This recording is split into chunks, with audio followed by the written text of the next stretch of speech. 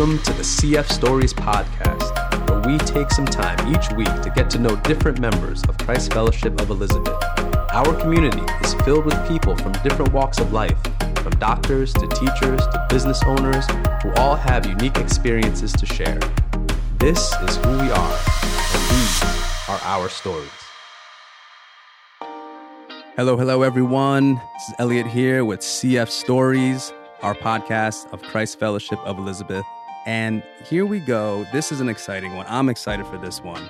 This is a new mini-series, a three-parter about generations in our church, Christ Fellowship of Elizabeth. We want to be a multi-generational congregation. That is a big priority for us, for representation, for everyone to be together, to feel like you're not excluded just because of generation when you were born. And we're kicking it off with Generation X. Yes, Generation X.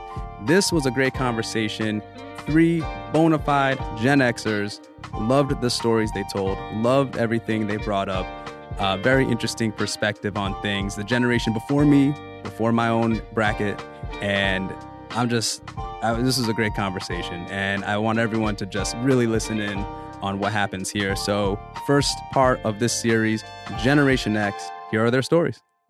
Welcome everyone to another episode, CF Stories, and this is part one of a three-part generation series. Now, this generation series is very important because here in Christ Fellowship, we pride ourselves on being a multi-generational congregation. Now, what does that mean? That means is that every age group needs to be represented, something for everyone, and we want to make sure that there's a mix of people of different generations as we present the gospel, as we have our social events, our fellowship events. We are a multi-generational church. That's a big part of who we are. So, with that being said, we're going to take a little trip back in time, a short trip back in time, not too long ago, and we're going to start this series with Generation X. That's right, Generation X. So, Generation X, little background. So, according to Pew Research, Generation X is the generation after the famous baby boomer generation. Now, the years given for Generation X by Pew Research are 1965 birth years only here, 1965 to 1980. Now, these are rough beginnings and ends because calculating generations can be a little tricky here and there, but if you have to define certain years, Pew Research has done the work for us, and they have put that in here, and I am here now with three bona fide, certified, 100% grade A Gen Xers sitting in front of me right now, two in person, one virtual, and I'm going to have them say their name, how old they are, the year they graduated high school, how long they've been a part of Christ Fellowship, and what they have been doing in Christ Fellowship. We have a lady present, so we'll do ladies first. Can you just please introduce yourself? Sure. You proud Gen Xer. I knew it was going to be ladies first. I was like, oh, man. You have to. I was going to ask if it would be youngest first, but I wasn't sure who that was. Anyway, Diane Boyd. I am born in 1970, graduated high school in 1988. I've been with Christ Fellowship for 25 years. Is that, we just celebrated 24 years. Feels like 24. I've done a million things, been on the worship team, been involved in women's. I've taught Sunday school. I'm an elder, been around for a long time. We'll go with our virtual guests next. Hey there, I'm Brian Mayfield. Let's see, born in 1971. Graduated high school in 89. Went to Union High School. I'm a bona fide farmer here. Let's see here. Been with Christ Fellowship about as long as Diane was from the beginning. Done stuff mostly around the youth. Helped to start the bridge. Done some stuff with Sunday school. Dabbled in this and that, but mostly dealing with the youth. And, enjoyed it thoroughly. And lastly, this is John Davidson. I am born 1970, January, so that makes me the oldest. I am proud of that. Like I said before, I aged like fine wine. Graduated high school in 1988. Activities in the church, a little bit of everything. Worked in the office here and there. Haven't recently because of the craziness going on and having young kids at home. Worked with the children's church recently. That's been a joy because I have 2 of my 3 have been in there, but I will have 3 of 3 starting in September. I've been coming to Christ Fellowship. I think I started in 2007. So that's what, we're 21. So 14, 15, 14, yeah. 14 years. So Been I'm the around new for a one to the while. church, but the oldest on the group. That's all right though. Because you guys are all still the same generation. Now, let me start with this. Let's start with the name of the generation, Generation X. When was the first time you guys heard of that phrase? And we'll get to some other phrases in a moment, specific phrases, but when did you hear that phrase? I'm going to say around 1990. And it was used as a derogatory term at that point. Yeah. I was going to say college. So, yeah, 1990, same time. Yeah, I don't recall hearing that, or specifically when I heard that. But like what Brian said, I agree. Every time we have a label on a generation, it seems derogatory initially. Yep. So, yeah. Generation X, birth years, 1965 to 1980. So you all fit in that Generation X sphere. So Brian mentioned before that the term Generation X was brought up in a derogatory sense, and John, you mentioned before too that does seem to be the tendency when generations get a name, which is the case. I mean, now before any of us here were born, you had like the Beat generation. So that was the 50s. Like you had to be like in your adolescence or in your adulthood in the 50s, and that was the beatnik image. Like that was a slander against anyone like Right. that. So or then even before that, to take it way back, there was the Lost generation. So this is an adult generation after the First World War.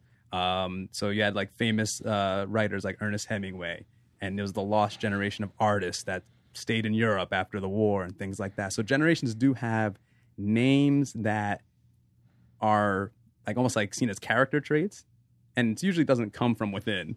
It's usually a label that's just thrown on. So speaking of that, so here's a few other names for Generation X, and you tell me if these are accurate and when you heard these phrases. So for example, the latchkey generation. Have you heard that phrase before? And if so, when and how did that phrase get on you as a label? I've heard latchkey kid, but I didn't realize that was our generation label. But yeah, that was definitely something that was prevalent throughout most of my friends growing up. So just to define a latchkey kid, what is the definition for that when you heard that one, Diane? Latchkey kid was a kid that their both parents were working, and they would have a key, and they would be given very strict instructions, and we were usually good kids and listened to our parents and followed those instructions. And we were told after school, you go straight home, you come home, you lock the door behind you, and don't let anybody in. And, Get your homework done. yeah, until mom or dad came home. John, when did you first hear the term? Yeah, I think it was in my late 20s. And I never associated it with our generation. It wasn't until researching this for this podcast that I was like, oh yeah, that is us. So, again, my perception at the time of hearing it was a negative connotation, not realizing that was most of us. Like it was a generation where I'm not sure exactly how to word it, but I guess wealth started shifting and the middle class really came on strong, and both parents were out working, and we had an assignment. We went to school. That was our job. And our second job was to come home, lock the door. Yeah, we could have a snack. Homework was to be done. Maybe a chore or two just to help out. We had to watch our younger siblings. I had a younger sister. But again, once homework was done, we could go outside and play. When it was dark, if they weren't home, we'd come in the house. And again, thinking about that retrospectively, that was a lot of responsibility for us at a reasonably young age. Mm-hmm, mm-hmm. At a a reasonably young age. I can't even fathom doing that at this point. I would like to increase my children's responsibility, but I don't know. Just definitely a challenge. What about you, Brian? Latchkey kid? I definitely was a latchkey kid. Living in a whole neighborhood full of latchkey kids. We would pick each other up on the way to school, walking to school, and drop each other off on the way home. Literally had the key tied around my neck on a shoelace. Got home, said I did my homework.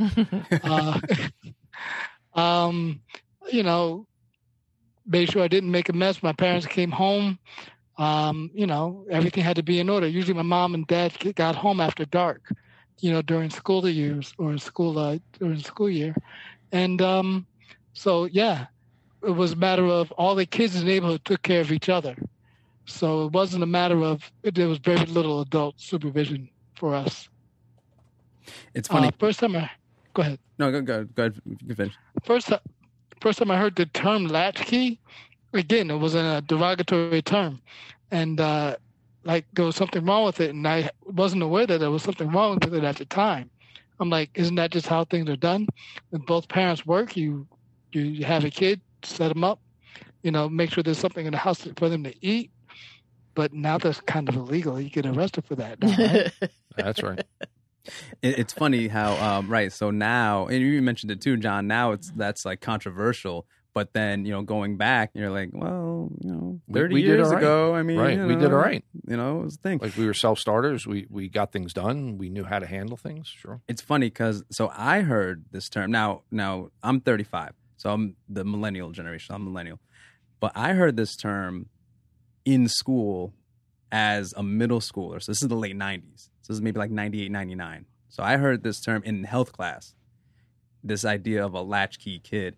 And similarly, myself and my classmates, a lot of us were like, oh, yeah, like, raise my hand. I'm a latchkey kid. Yeah, sure. Like, that's a thing. So by the time you get to the 90s, it's like a codified definition as opposed to just an idea of something. But it's interesting because I grew up the same way.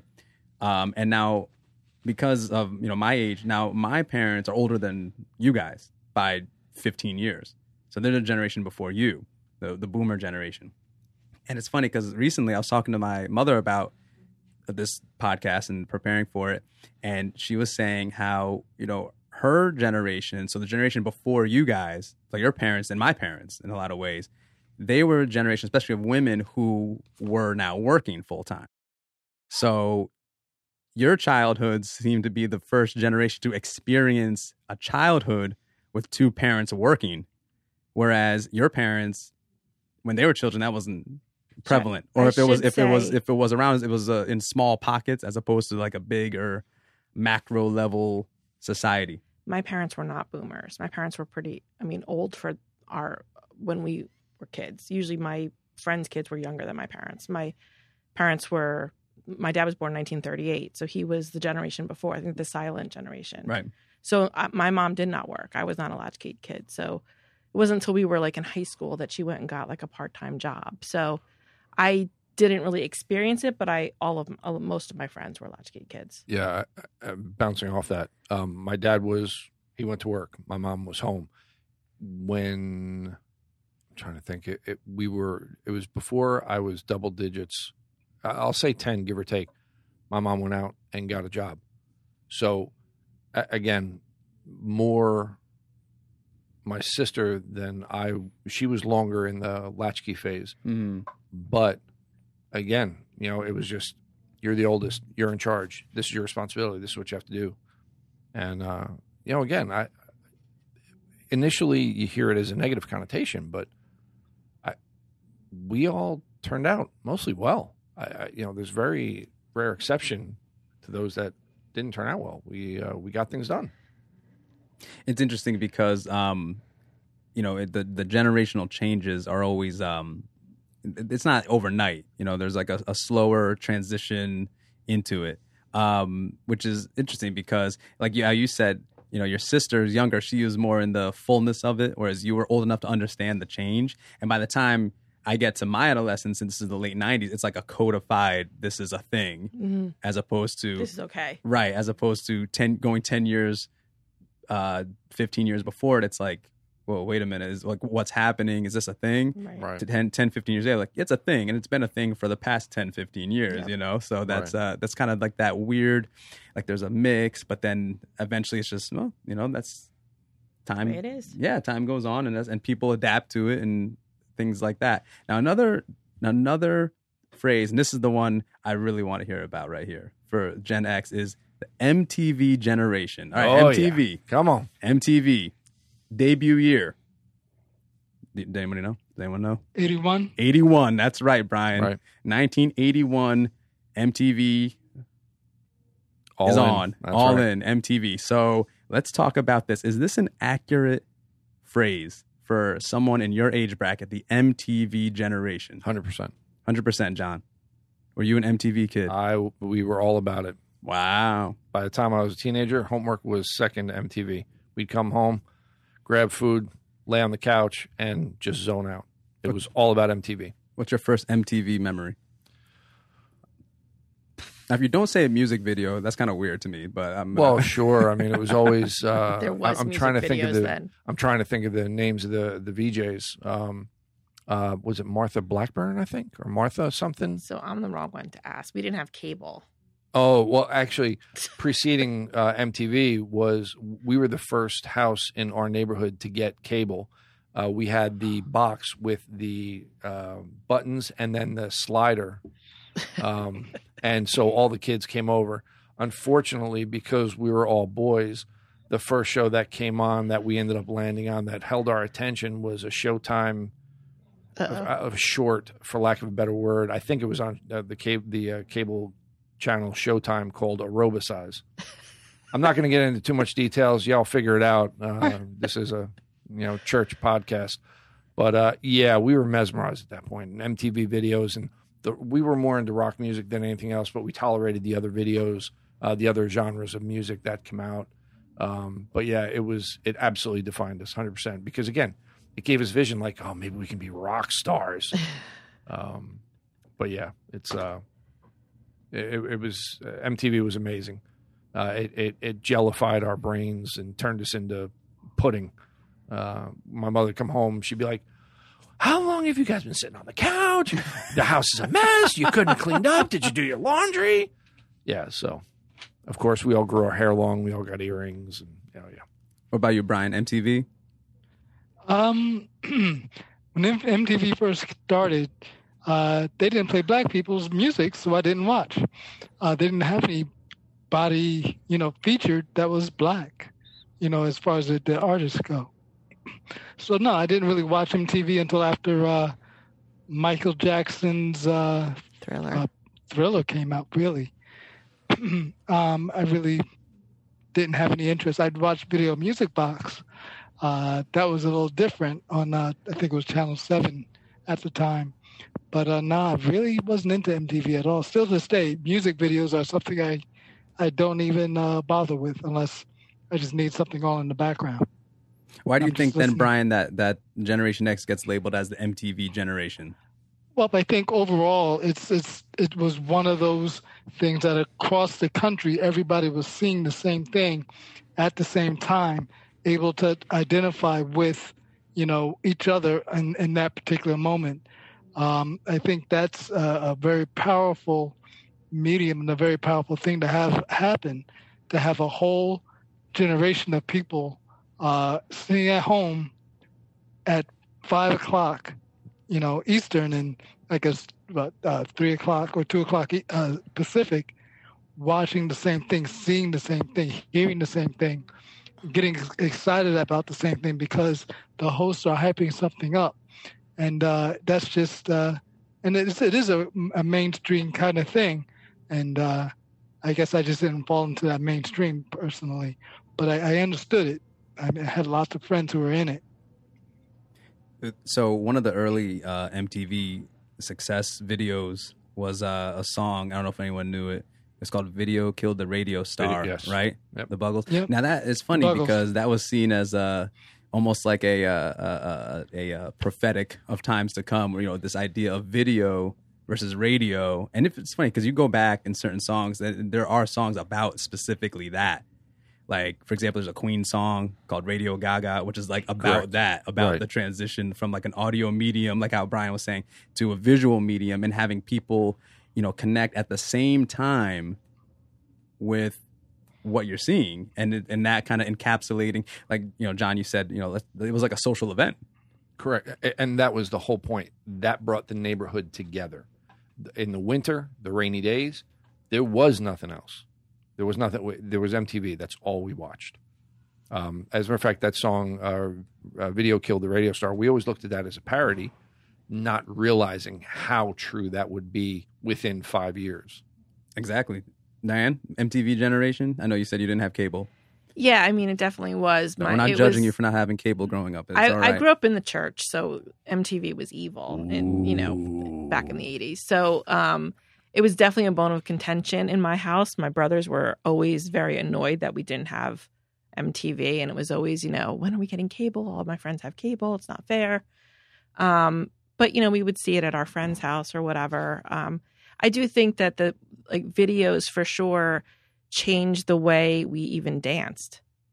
Before that, there was dance moves. Of course, there's famous dance moves throughout time. But when you heard the song in Vogue, you know how to dance because you saw the video. There was Thriller. People are still doing the Thriller moves today. It just changed even the way we danced. So, well, it's that visual medium, though, and that's funny because really, if you think about it, for your generation, Gen X, MTV is really the story of cable television. If you think about it like that, right? Yep. So MTV was just a popular component of it, but you guys growing up in a generation where, by the 80s, television has really become fully mature, whereas someone growing up in the 60s. 20 years before you, right? Yeah. There's more sparse, but you guys are fully. I mean, the time has gone through the past 4 decades roughly, where it's now TV is the main thing throughout everything, and then now you have cable, which connects the whole nation, coast to coast, and now it's youth, adolescents, teenagers can see all this at the same time, and it's a pop culture. Yeah. It's showing you pop culture, and it's also spreading you pop culture. Yeah. Because it's oh, this is what kids are doing out in New York City, and you out in, y'all out in Idaho, you can get down with this too. Well, and I had to look this up because I didn't have the numbers, but the album Thriller came out in November 1982, but the video didn't debut until December 83.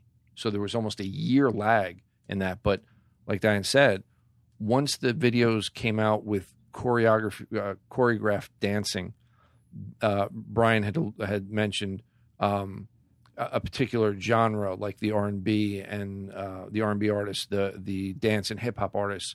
And again, I don't have all the years straight in my head, but because again, I was into the rock and roll and the heavy metal and all that stuff. So those other videos I still recognized as being important because the dancing changed. That became more mainstream. As we got older in the late 80s, early 90s, and we'd go to clubs, well, there'd be dance battles, because, again, everybody's doing certain moves. So, again, I never bought into that because my weight goes to the bone. I just never got into the whole dance thing, which was that was a mistake on my part, foolishly. But I was just too embarrassed. I was embarrassed to admit I couldn't dance. I didn't walk that road. But yeah, it was huge once the dancing, and it just the connection there, especially for that. And then for those of us in the rock and roll, it was just a connection. The images we saw, that could be us. The Miami Vice thing, the long hair, the particular clothes, and it was a total social event, social engineering, the whole nine. It was huge. That seems to be very different from previous eras and previous generations, which I want to talk about that for sure. So let's dive deeper into the uniqueness of the Gen X experience. So one thing, obviously, we talked about cable television, we talked about MTV, and the visual medium really replacing the full audio medium of radio, for example. Cable television, obviously MTV. But then also, I mean, there's some big differences from your parents' generation to you guys. Now, what are some key differences that you, even reflecting now, everyone here who's being interviewed is a parent, but what are some key differences between your parents and you specifically? I think one of the big differences is education. Neither of my parents went to college. I was the first one to go to college of all of my, even, none of my aunts and uncles went to college. So that education, I think, is definitely a big thing. And it was just known that you were going to go to college. What else would you do at that point? Like in the 1980s, that's what you did. You went to college. Didn't know what I was going to be, had no idea that there was so many different options out there in the world. I thought as a woman going to college, the only thing I could do was be a teacher or a nurse. That's what I thought the world was for a woman. So glad to know that's not true. You can be many more wonderful different things. But definitely education. And I think like they had this really intense work ethic. Like if I think of my dad was the hardest working man I knew. Like he just had, and loyal beyond fault probably. Like he probably shouldn't have been as loyal as he was for so many things. So I think those are the two things I think of with my parents is just super, super loyal. They would never stab you in the back and super hardworking. So those are the things that I think are, I don't think that I'm not loyal. I'm not hardworking. I just think they're above any of my What do you think makes that, though, in terms of like drawing like a contrast? Because the thing is, when we talk about our parents' generation, what I tend to notice is that it's like, okay, the tendency is to put the previous generations as higher on like a moral scale. And it's funny because sometimes a generation above you will put themselves, but sometimes they won't. They'll say something like, listen, we had our own problems, coming up too, because then, it's always like a trickle down in a way, because, your grandparents may have looked at your parents thinking that they were lesser. And then your parents looked at you like you're a lesser, like, we mentioned the derogatory nature of naming a generation, but those differences, like you said, like you're not saying I'm not hardworking, obviously, but it was just different. No, I think they had to be hardworking though. Like we went to college so we wouldn't have to work as hard as they did. That was in our minds. We didn't want to have to work blue collar jobs. We didn't want to have to, work as hard as they did. So we went to college. And I think that's why in my mind they're so hardworking. My dad would work every shift he could to get more money. And, a lot of my generation wouldn't have done that. We would look for the easier job so we wouldn't have to work all those hours. So I think that, and I think to your point, their parents were so different than them. Their parents saw World War II. And my parents' generation was considered the silent generation. So on the flip side, the thing that they weren't good at was talking. They didn't talk about their problems. They didn't talk about their feelings. They didn't talk about anything, really. So that was definitely something that's much different than our generation. We talk a lot. So, Brian, what are some differences for you, Brian? I was going to say the one thing that jumps out to me is our generation is so much more consumer driven. I think of some of the things I grew up with that my parents had to catch up to, like Nike. I wanted Nike sneakers versus Puma or Pony sneakers. I wanted Jordache, not Wranglers. I wanted Izod or Latigua shirts, things like that. Just those brands that were hot at the time. My parents were like, jeans are jeans. You're gonna get the Granimals that had the matching tiger on the shirt and the pants to let you know that you could wear them and you were matching. Like Dad or Mom, I'm 12 years old. I don't need those anymore. I want the Jordache that costs $70. My father was like, $70 for a pair of jeans. What? Now I just bought my son a pair of $130 sneakers the other day. I'm like, ugh, how's that work? I have never paid that much money for myself. But, it's we're so much more, again, driven by television and the things just selling us as what's cool and good even, I can think of TV commercials for cars. Everybody's talking about how good the quality of their cars are. Subarus were inexpensive and built to stay that way. Things like that. And these are just slogans that come back to mind. Take the Pepsi challenge and things like that. That means so much. Where's the beef? These are all things that sold us things.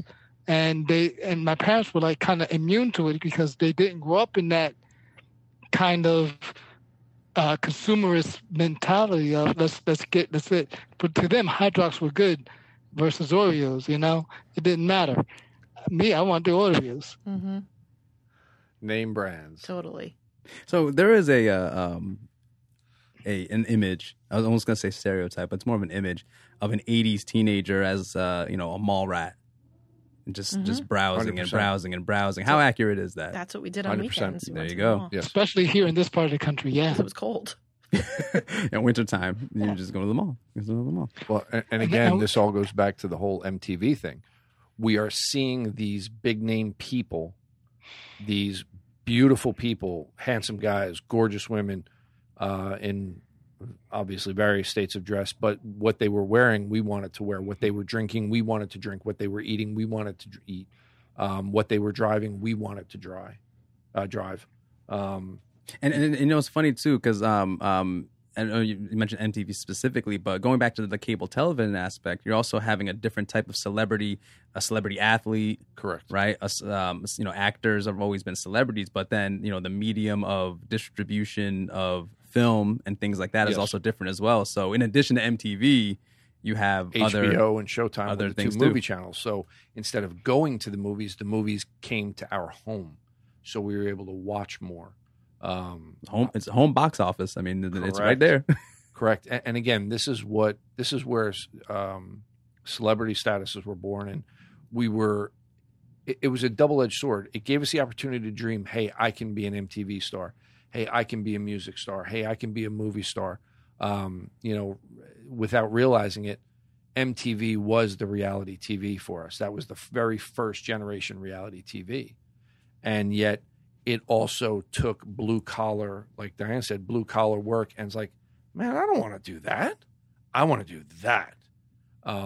And to me, that was a big negative. My dad, hardest working man I know, picked up every overtime opportunity. They called, hey, we had a problem. He left.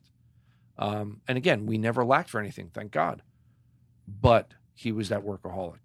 So, there was this latchkey fatherlessness, weirdness going on. And then, okay, mom's working too. And okay, so if we do that, MTV or sports or movies, we don't have to do this or live like this anymore. Like Brian said, the name brand recognition. My thing was cars. I wanted to have the fastest, the most beautiful, and I put all of my energy and time into having a nice car. Always got complimented on my cars because they were spotless, clean, always running right. I wasn't so much into the fashion thing. I was a Levi's jeans and T-shirts, sweatshirts, whatever was comfortable. But the work ethic I learned from my dad. I had a job from when I was 16. A football coach came to me, Davidson, you playing football? Not unless the football team is buying me a car, coach. Okay. Why? Because that generation put a high premium on athletics, whereas mine was I wanted to work and have a car.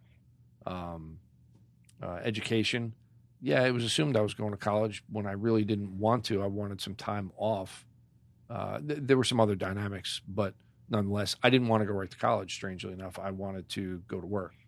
And that probably would have been the best thing, but extraordinary pressure from particularly my mother. My father was like, why don't you think about the military? That would have been a good thing for me. Going to trade school, that would have been a good thing. Because, again, we lost something in that. Again, it was a double-edged sword. Absolutely. It's funny because we're talking about education right now. For those listening, I'm a teacher. I've been a teacher for 12 years. And it's my mom. Again, my mom's older than you guys. Graduates high school in the mid-70s. Almost immediately after, literally goes down the street to Lumberman's Underwriting Insurance, gets a job, and worked there for 36 years. Mm-hmm. But this is not a high school diploma, which is in the 70s. That's a big deal. And it's funny because recently for school, for teaching, I was just looking up some data to present to students for American history, and I was looking at the percentages of high school graduations throughout decades. Now, it's funny because in that immediate post-World War II generation, so if you were like in 1950, less than half of the adult population graduated high school. But then as you go through the decades, more people graduate high school. Now, then it gets to you guys, and the high school graduation is almost a given. Minimum. And then it's like, okay, now there's college for you guys.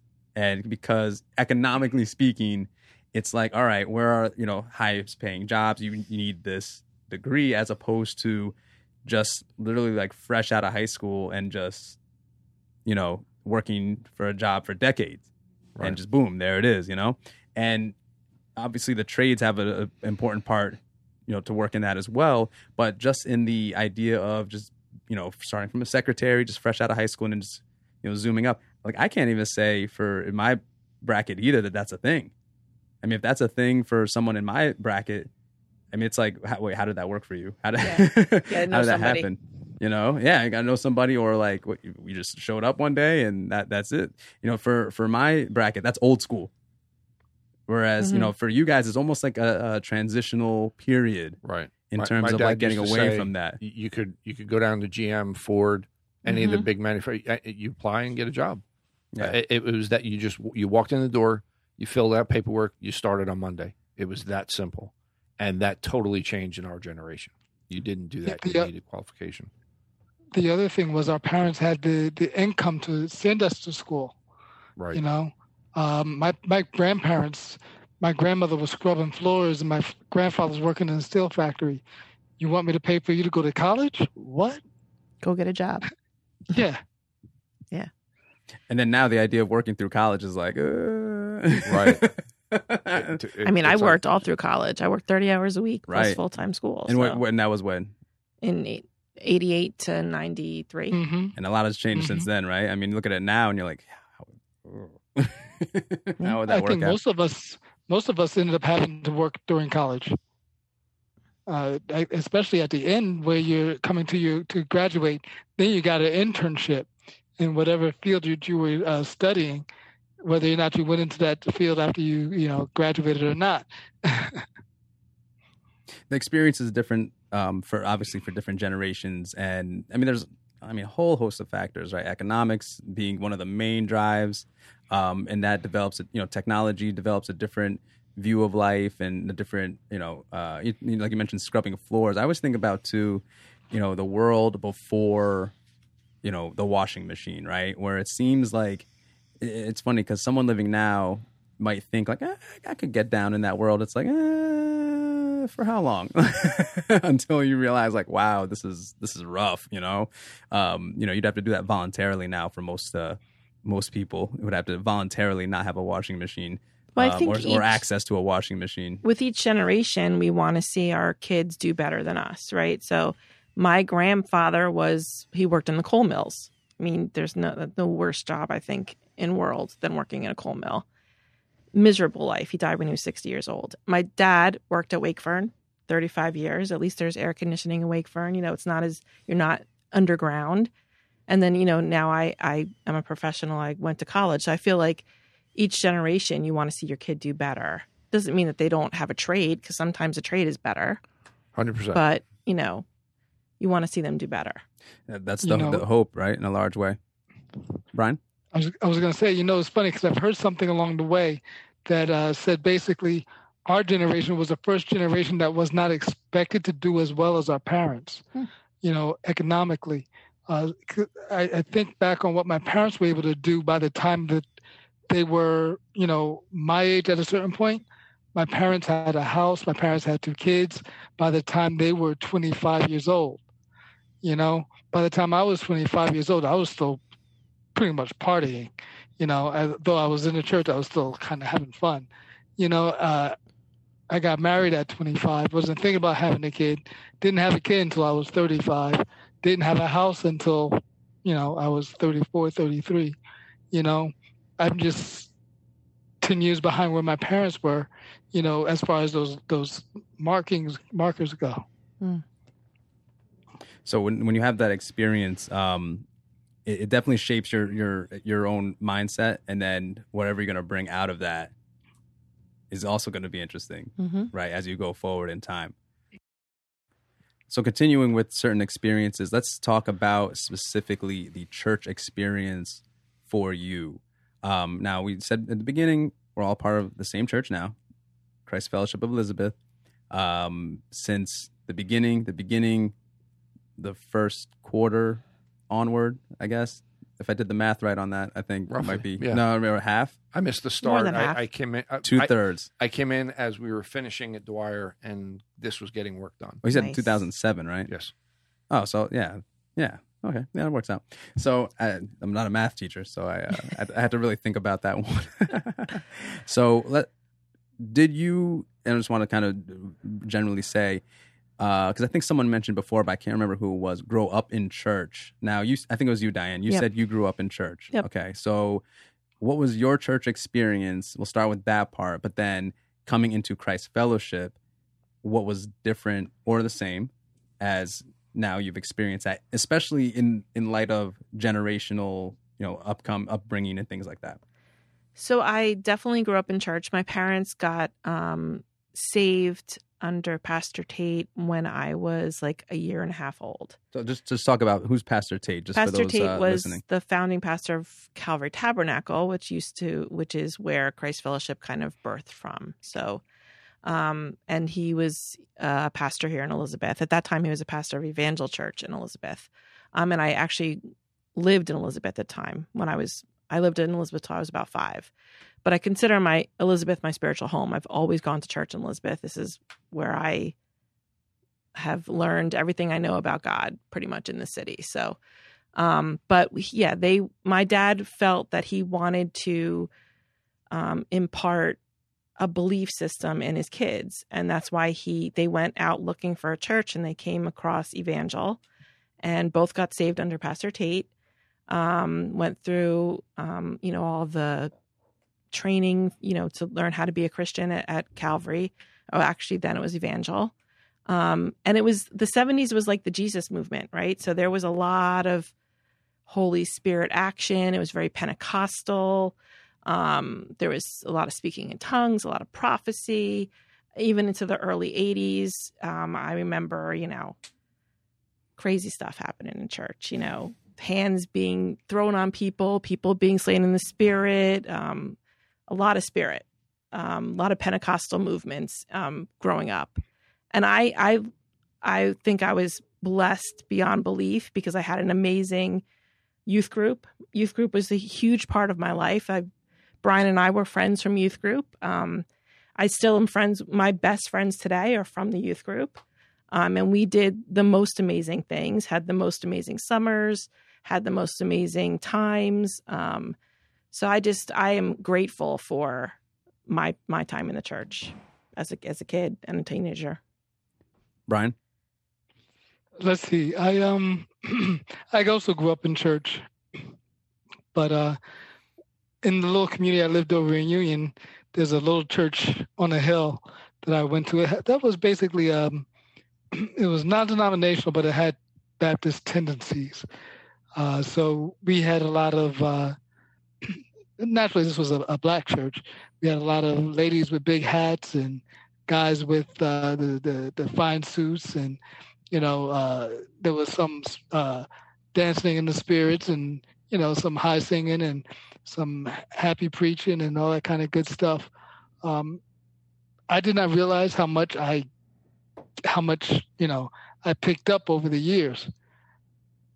So it was very interesting. And then when I had a friend named Sean who brought me to youth group with where I met Diane and a couple other people, and I said, "Oh, this is a nice place to meet girls."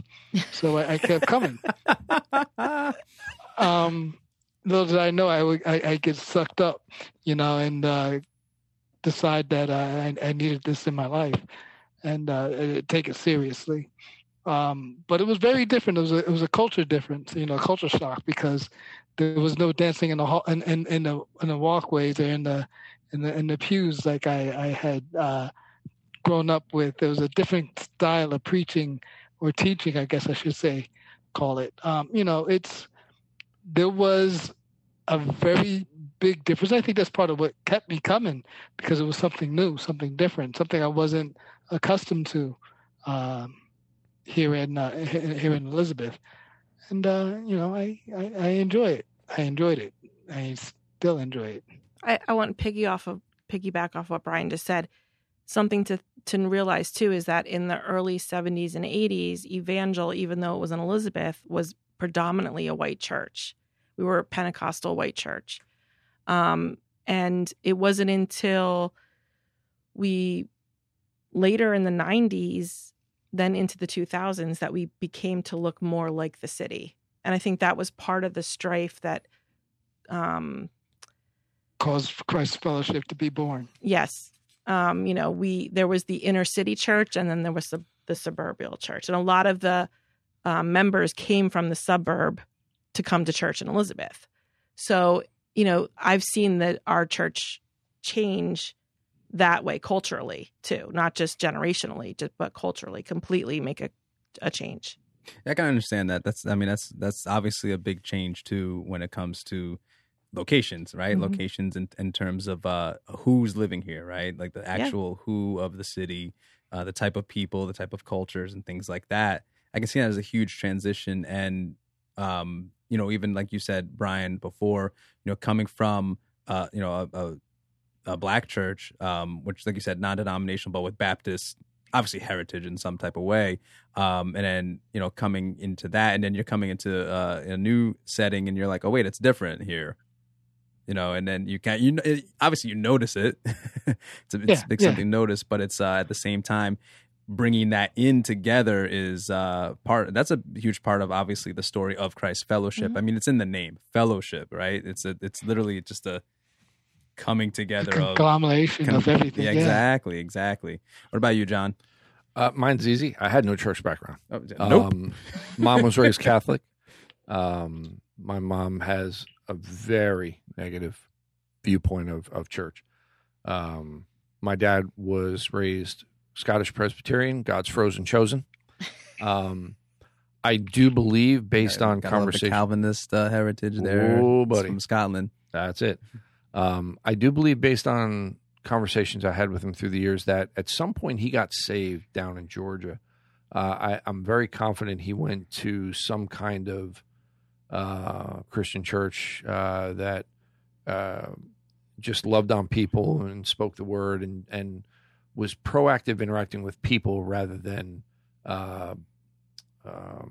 ritual and rites like the Presbyterian Church.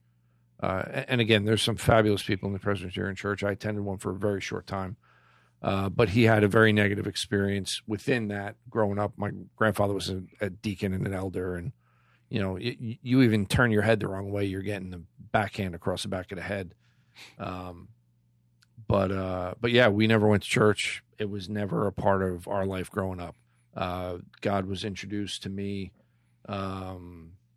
in, I want to say 91, 92-ish. As a matter of fact, funny enough, here in Elizabeth, Trinity Christian Center. And I grew up in Clark. So I was a white boy coming into Elizabeth, and this multiculturalism and the music and the culture and the potluck dinner, the lunches once a month. It was fabulous. I was in love. I found a home. Where have you been all my life, church? Serious. But again, it was hiding just, church. Everybody was serving one another, and everybody was encouraging and the fellowship. And I felt a tremendous connection that I had never had before. I like that it's coming together of different people's experiences and in a certain time period too, right? So the 80s, the 90s, or you say even going back from the 70s onward, obviously, and the stories of bringing things together, right? And then in that time period, and then obviously, you're all still here, so that's a that's a positive as well. Mm-hmm. Huge. Gen X, it's time for the lightning round.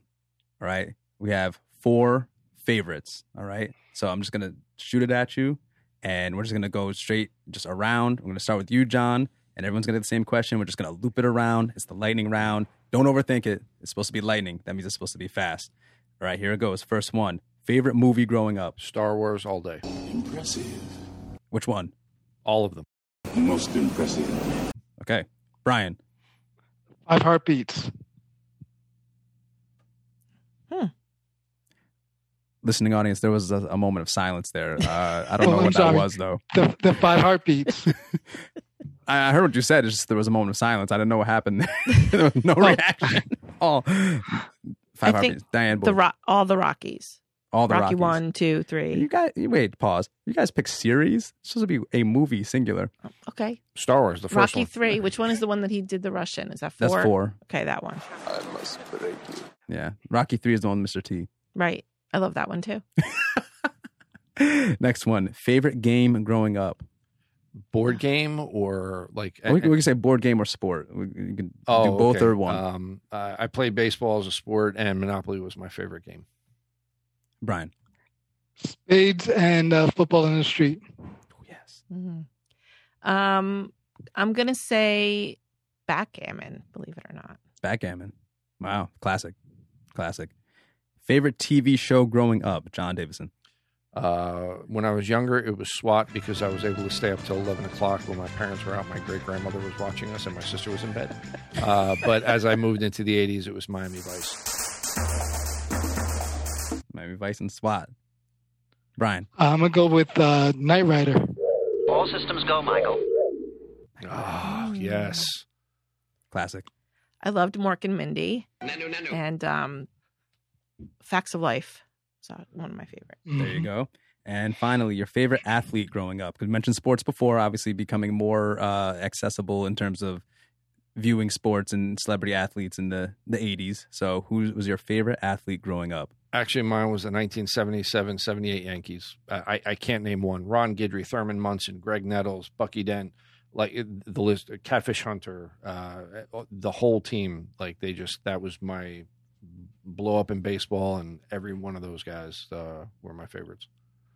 Brian Mayfield. I loved Reggie Jackson and Lynn Swan. Every time I was playing football in the streets, I'd go up to catch a pass. I'd say, Swanee. Yes. Whether I caught the ball or not. Let's go. Diane Boyd. Mary Lou Retton. Okay. Little All right. Olympics nod. Yeah, hey, it's an Olympic year right now. We're recording this. That is the lightning round, Generation X style. So coming to the end of our time together here today, Gen Xers, I want you to fill in the blank. I have 2 statements here, and I want you to fill in the blank in terms of thinking of your generation, where you are in terms of time, space, etc. Obviously, you have names of generations that are before you. We've mentioned before, silent generation, baby boomers. You also have generations after you, including my own bracket, millennial, another generation younger than me, Gen Z, and even researchers to this point are trying to determine names for the next crop, which would be basically my children. I've seen the name Generation Alpha thrown out there because, if you hit Z, I guess you have to start over again. Well, we should take that prophetically. Generation Alpha. Generation That's Alpha. cool. Alpha generation. Let's go for it. I guess you got to hit. I don't think it's going to be We're generation lowercase a, lowercase a. No. So, I mean, we're in a very unique season right now. These kids are going to be indomitable by the time they Generation get to be, I, lowercase young I. adults. Yeah, exactly. And that's what I'm praying for. But I was just thinking like an outline. It's like lowercase a. Like, what's next? How does that work? So let's fill in this blank. We'll start with this one. Someone older than me should know, and this is about you. Like, someone older than me should know blank. We could say at the end about me or about my generation. Someone older than me should know that we can do it, but we need their knowledge to get it done. Like, I can do almost anything, but as long as I have somebody telling me how to do it, my father showed me the other day how to fix a door frame in my house. I didn't have that information. I didn't have that knowledge. I never really tried to do that before, but he knew. And he could tell me how to do it on the phone, and I did it. There you go. Maybe I'm going to say that we remember all that they've done so that we could be who we are today. You know, we remember how hard they worked and the things they gave up for us, and the change that they allowed to happen through their generation that has made us so much better than, you know, they were, that we remember. John? I guess drawing from my work experience, the best way I can say it is, we may not do things the same as you, but find out our story as to why we're not doing it the same way. Again, our parents in previous generations, they just did it, and they were amazing at it. We're doing it differently, but we had things that shifted us. Something that I don't think I didn't see an opportunity to talk about, but briefly, divorce in the 80s became mainstream. Mm-hmm. Yet for me, when my parents split, that was the most horrifyingly embarrassing thing I could have ever endured. And I outright lied about my parents being separated and divorced. Lied. So, you know, again, things were so different as we emerged through our childhood into adulthood. And as a paramedic, when I talk to my patients, especially the older ones, I get a chance to hear their story and find out where they're from and I've met some of the most extraordinary people. And yet even young folks, sadly, like heroin addicts, you know, you hear some of their story and it's like, man, one bad decision and the whole course of their life is altered. And it's just important we take the time to hear the story and give each other a chance. Next one is someone younger than me should know. So we had older, now we have younger. So someone younger than me. Now, obviously, like I said before, everyone being interviewed is all parents here. But think of someone younger than you, not just your own children, but coworkers, or even, you know, maybe a distant family member, you know, extended family or something like that. So what should someone younger than you know about you and your generation? I'm going to say, don't count us out. We have a lot to give. And again, we could say it the other way around. Just because you do it one way, millennials, doesn't mean that the way we do it is wrong.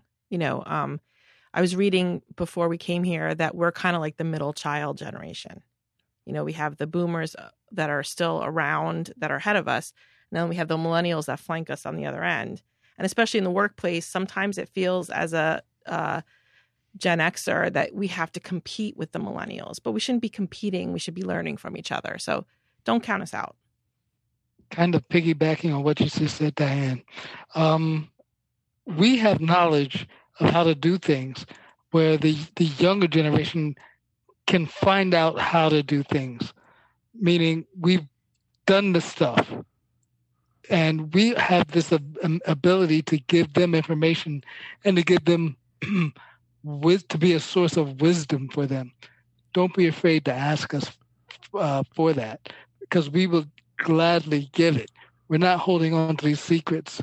And yes, there may be new ways of doing them, but there's nothing like knowing. You can tell time, but it's better to be able to build a clock. You know what I'm saying? It's better to be able to know how to do it manually rather than just jumping on your phone and Googling how to do it. You know, there's a different thing that goes on in your mind at that point. And I think it's too easy to Google how to do something rather than taking something apart and putting it back together. Yeah, well said, Brian. I agree. Mm-hmm. And kind of joining both together, it's something I tell Samuel, as he's fiercely independent, but I tell him, you are not going to have all the answers. You're not. And sometimes you need to ask for help because it'll be easier and quicker and better. Don't be embarrassed or afraid to ask for help. And you need to make those mistakes. Correct. So we had the younger, we had the older, we had the advice. We went through our little travel back in time. I know some names of people, places, things that struck some memories. I'm sure sent you back in a lot of ways. And so to just end finally on one more note.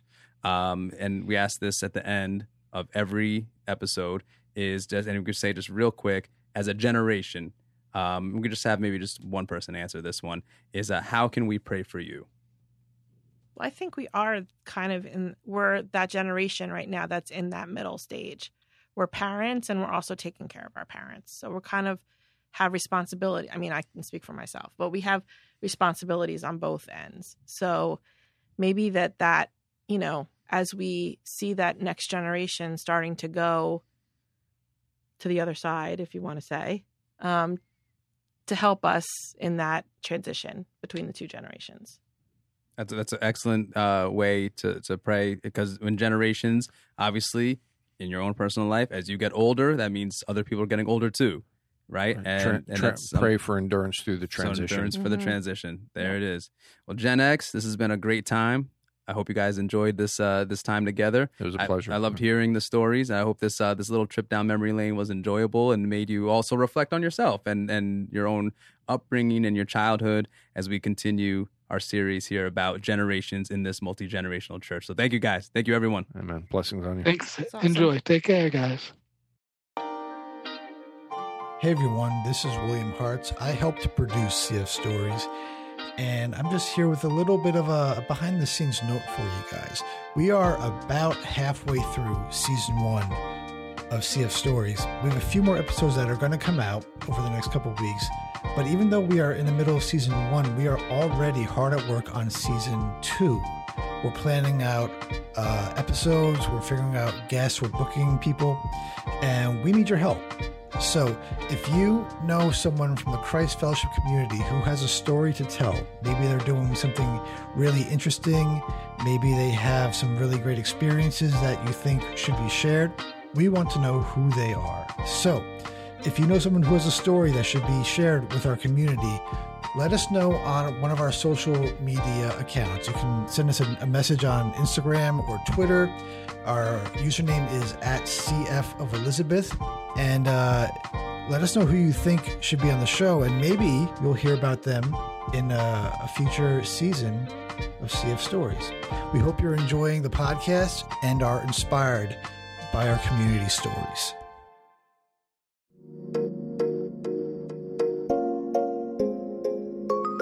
Christ Fellowship of Elizabeth is a Christian community whose mission is to love God, make disciples, and change the world.